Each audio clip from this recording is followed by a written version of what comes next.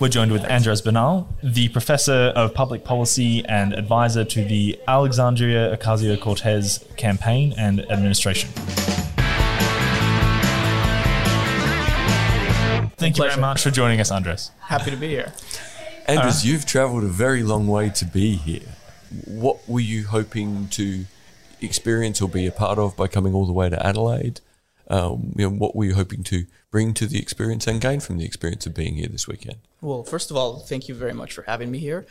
I think for me, it's just so important, given the international level of the challenges that we face, to be learning from one another's different experiences in different parts of the world and see how different visions for a sustainable and just society are being articulated. And the chance to get to be a part of that here in Australia, which I have never been to before, was quite appealing. So, what have you sort of noticed from day one and a bit so far that is perhaps a different perspective that we have here in Australia? Has anything stuck out? Because, of course, we went into neoliberalism a very different way.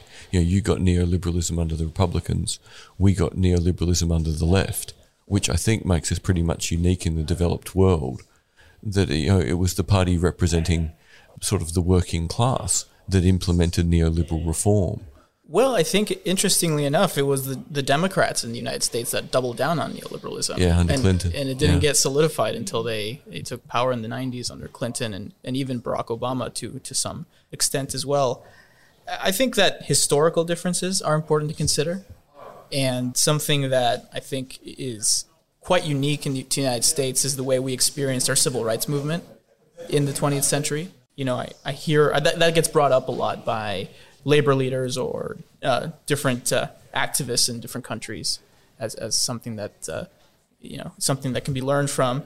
And at the same time, countries like Australia have different struggles that we're not familiar with. Yeah. So. Yes, a big difference here with you guys had a civil rights movement. We really had the massive movement in the 1960s for Indigenous Australians to be considered as citizens, as fully incorporated in our world people. The fact they weren't until whatever it is, 1965 or 1966 is just incredible. We don't, I think, continue to talk about that in the way that civil rights continues to be relevant in the United States. In terms of the idea of a new Green Deal, it's got such historical resonance for the United States with the original New Deal in the 1930s. Do most Americans learn about the New Deal in school still? Is this something that is so deeply a part of US understanding that people immediately know what a New Deal means? I wish, but not quite. I think that we do learn about it in school, but I don't know if it's really been internalized, because the legacy of neoliberalism has been quite strong, to where much of the culture is only now starting to think of what society and reality might be like outside of hyper-individualism and everything based out of incentives and market logic and entrepreneurship. So I think that it's only really been since these last couple of years when the climate crisis has come to the forefront of the political agenda, where we're talking about what happened during the New Deal. It had really been forgotten for a lot of the culture too. But that also comes with having conversations about all of the ways in which the New Deal didn't live up to its promises, and how, as we were speaking of, the civil rights movement and the women's rights movement and other things like that had to take up for some of those inadequacies that were experienced. And so I think now with the Green New Deal, we're trying to bring the best of the New Deal with some of the new lessons that were learned into one kind of social movement. And I think that's a really interesting point, because if we look, the New Deal happened because of the Depression, but then there were having to be all the issues of dealing with World War II and then the aftermath of a global crisis. In a sense, we've learnt the lessons of how a global crisis will interfere with anyone's plans, but we're on the verge potentially again of both military crisis and most certainly environmental crisis, and our economies are transforming from industrial to whatever this mythical thing called post-industrial is. Now, it appears in the United States, we read here about your Rust Belt, the fact that you used to make everything and anything under the sun and now make a lot less, but you still have a level of manufacturing that I don't think Australia could ever imagine having. So trying to balance all these factors, it would seem to me that from the outside, the idea of justice and inclusion would really need to be at the front now of any idea of a Green New Deal. Is that a fair assessment from a perspective from the outside? Absolutely. I mean, I think we're trying to envision and propose a political and policy agenda that inspires and mobilizes mass movement of productive capacity to respond to the climate crisis, but at the same time acknowledges that any economy and any industrial agenda is inherently connected and embedded in all of these other social issues. And so questions of who gets left out or who is at the forefront of this is very, very important, which includes in the United States all of these historically marginalized communities who, after the New Deal, because of the way many of the people in Roosevelt's party, the Democrats, had to make some concessions with some of the Southern Democrats who historically have been part of kind of the white supremacist worldview and switched over to the Republican Party with Nixon, excluded African Americans and others from the construction of many of these suburban and urban, housing and residential areas, contributed to gentrification, really emphasized a very strict, narrow vision of the family, and those kinds of forces as well. And so we're really trying to articulate something that can bring together our capacity to build stuff with our capacity to coexist with one another in a peaceful way. You almost, in a sense, have to get a good sort of sense of a social collectivity first to then work out, well, we've got all this talent, we've got all this competence. Now that we can think collectively as we're in this together, we're capable of so much more. Absolutely. And I think that speaks to at least what Bernie Sanders is trying to propose with his message of not me, us. Yeah. And this idea that, yes, we're going to resist as much as we can, but we also have to create something. And that something also has to build a sense that we're better off when we try to understand one another and respect one another, and that somebody else's dignity raises mine as well. Yeah. I remember here in Australia that when Howard Dean was going for sort of a democratic selection to be the candidate to be, for president, he seemed to be able to inspire lots of young people, and it seemed to be the first really internet savvy campaign watching from the outside, where the internet was coming along, mobile phones were developing. There was this ability to tap into young people with time could have a massive impact. Was that the beginning of, in a sense, a revitalization of sort of civil action being a much stronger part of mainstream politics in America, do you think?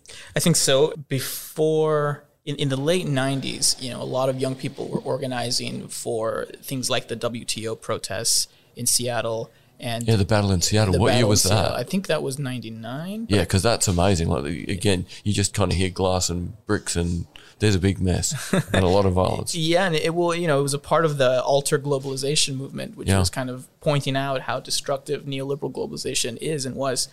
And there were even discussions of organizing an Occupy Wall Street kind of thing much earlier than it actually happened. So literally prior to sort of 9/11, there was this talk of this isn't delivering. Right. So 9/11 changes everything. Yeah. 9/11 changes everything. It starts the war on terror and really just transforms American culture. There was a struggle, especially with George W. Bush's election, that we were moving in kind of this back onto a war footing. Back into war footing. And we definitely doubled down on that after 9/11. And so that energy had to rediscover its own identity. And some of that started with Howard Dean's campaign and then kind of grew with the election of Barack Obama, and then solidified some more with Occupy Wall Street, and then has really kind of come together with Bernie Sanders and then Alexander. So now you're starting to almost get two generations where you've got the people who were perhaps first involved in their early 20s in the Howard Dean era are now at the point where they have more influence and more resources at their disposal, and young people who are good to go. Yes. So you're getting the combination of beginning to be able to influence the system and young people who've got tons of energy and want to know where to direct it. Yes, and the unique thing about the moment we're living is that this energy now is being informed by policy like MMT's lens for macroeconomics and the Green New Deal agenda. So we're learning as we go to be able to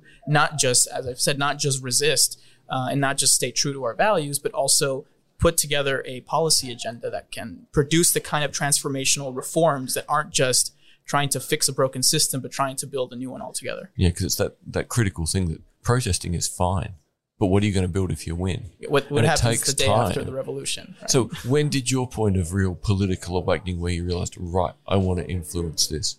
What time and place was that for you? I had several experiences. I mean, I was raised in a household that was pretty political because I'm an immigrant to the United States, and my father was engaged in student activism and kind of left-wing activism when he was younger. So I was raised with kind of those values, but it really didn't start to take more of a concrete hold until the invasion of Iraq. Okay. And how disillusioned I felt with what seemed to be everybody around me being incredibly enthusiastic to go to war, living in Texas at the time, which is George W. Bush's hometown, feeling completely alienated from society in that kind of environment.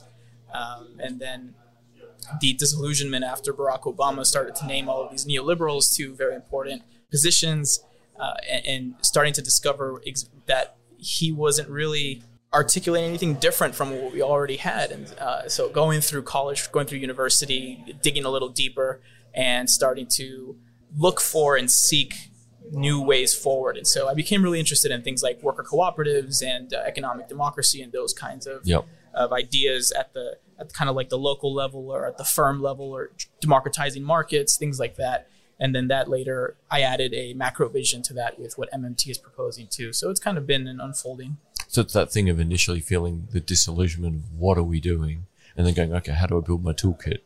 And it takes time to build a toolkit. Yes. And I mean, a big part of that is like, what are we doing? But also what is my purpose? Yeah. Right. We're also living through a time of, especially in the United States, an epidemic of mental health problems, anxiety, alienation. People are not happy, even though our culture is obsessed with happiness. Yeah, prosperity does not naturally lead to happiness. And of course, there's the old Stoic argument that, if your aim is to be happy, you never will be. Right. Because happy is a consequence of meaning, purpose, pride in things. You've got to, if you get your day okay, suddenly you realize you're happy. Right. And, we are fed a very particular understanding of happiness based more on achieving wealth and power and status. And of course, people that strive for those kinds of things their whole life, and whether they achieve that or not doesn't really fulfill our need to connect in meaningful ways and live in a more just society. And so many of those problems, I experienced as well growing up and trying to make meaning of my life and dealing with my issues. I found ways to connect that to certain political realities that we're facing. And my quest for fulfillment is now very much connected to social justice and economic transformation. Yeah, the I and the we start to fit together very nicely. Absolutely. And it's very clear in all of this the importance of ideas and new ideas. And for most people at this conference this weekend, it's an interesting combination of some people very familiar with MMT, other people not familiar at all. Two things. How did you first run into modern monetary theory? And can you tell us a little bit about the fact that the US Senate tried to ban MMT during 2019? Sure. Well, I discovered it through the internet. I had gone to a conference in 2014 called Rethinking Economics, and I saw them on some panels, the MMTers, and I saw their logo on the brochure, and I thought it was kind of interesting. And then I didn't look back or look into it for about 3-4 years.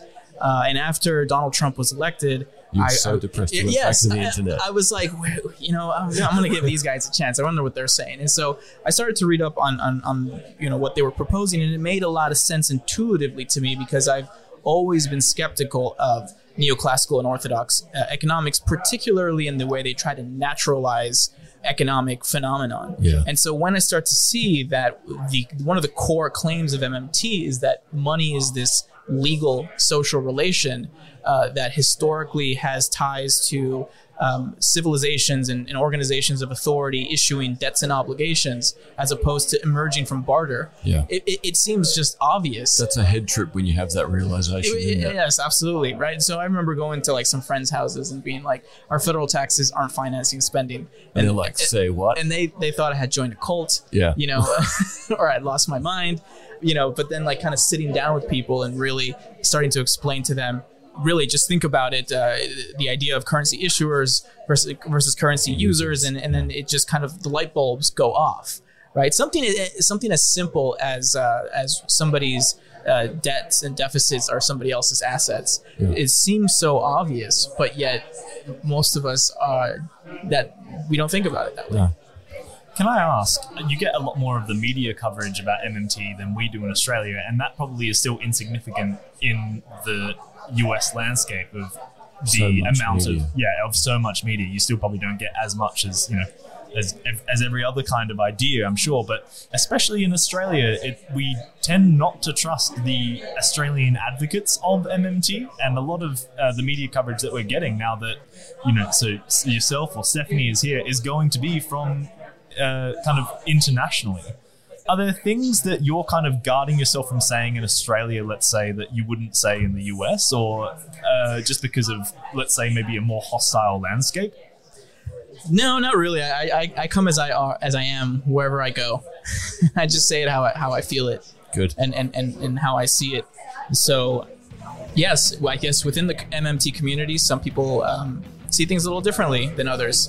And I have a very particular vision of it, given that I've been influenced and brought up in a tradition of critical theory and political economy. Yeah. Any descriptive or analytical tool that is providing knowledge is never just objective and outside of power relations. And so that's always something I've kind of believed. And there can be a little tension sometimes with others who really want to emphasize that there's some objective MMT truth. Yeah, we really need to keep sight of what are the power relations we're understanding within what ideology we bring to the table. So from a political theory perspective, we don't ever want to forget that Foucault and Derrida should still be in the room. There we go. Absolutely. Yeah. Yes. Okay.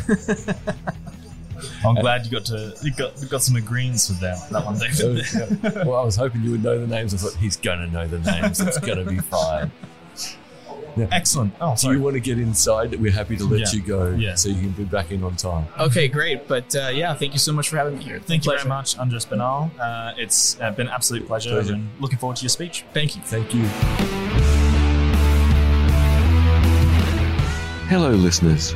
If you're enjoying our podcast, please subscribe and like our Facebook page. Search for Blind Insights with David Olney. Also, don't forget that we have merchandise. Thank you to the Ozcast Network. Peace out.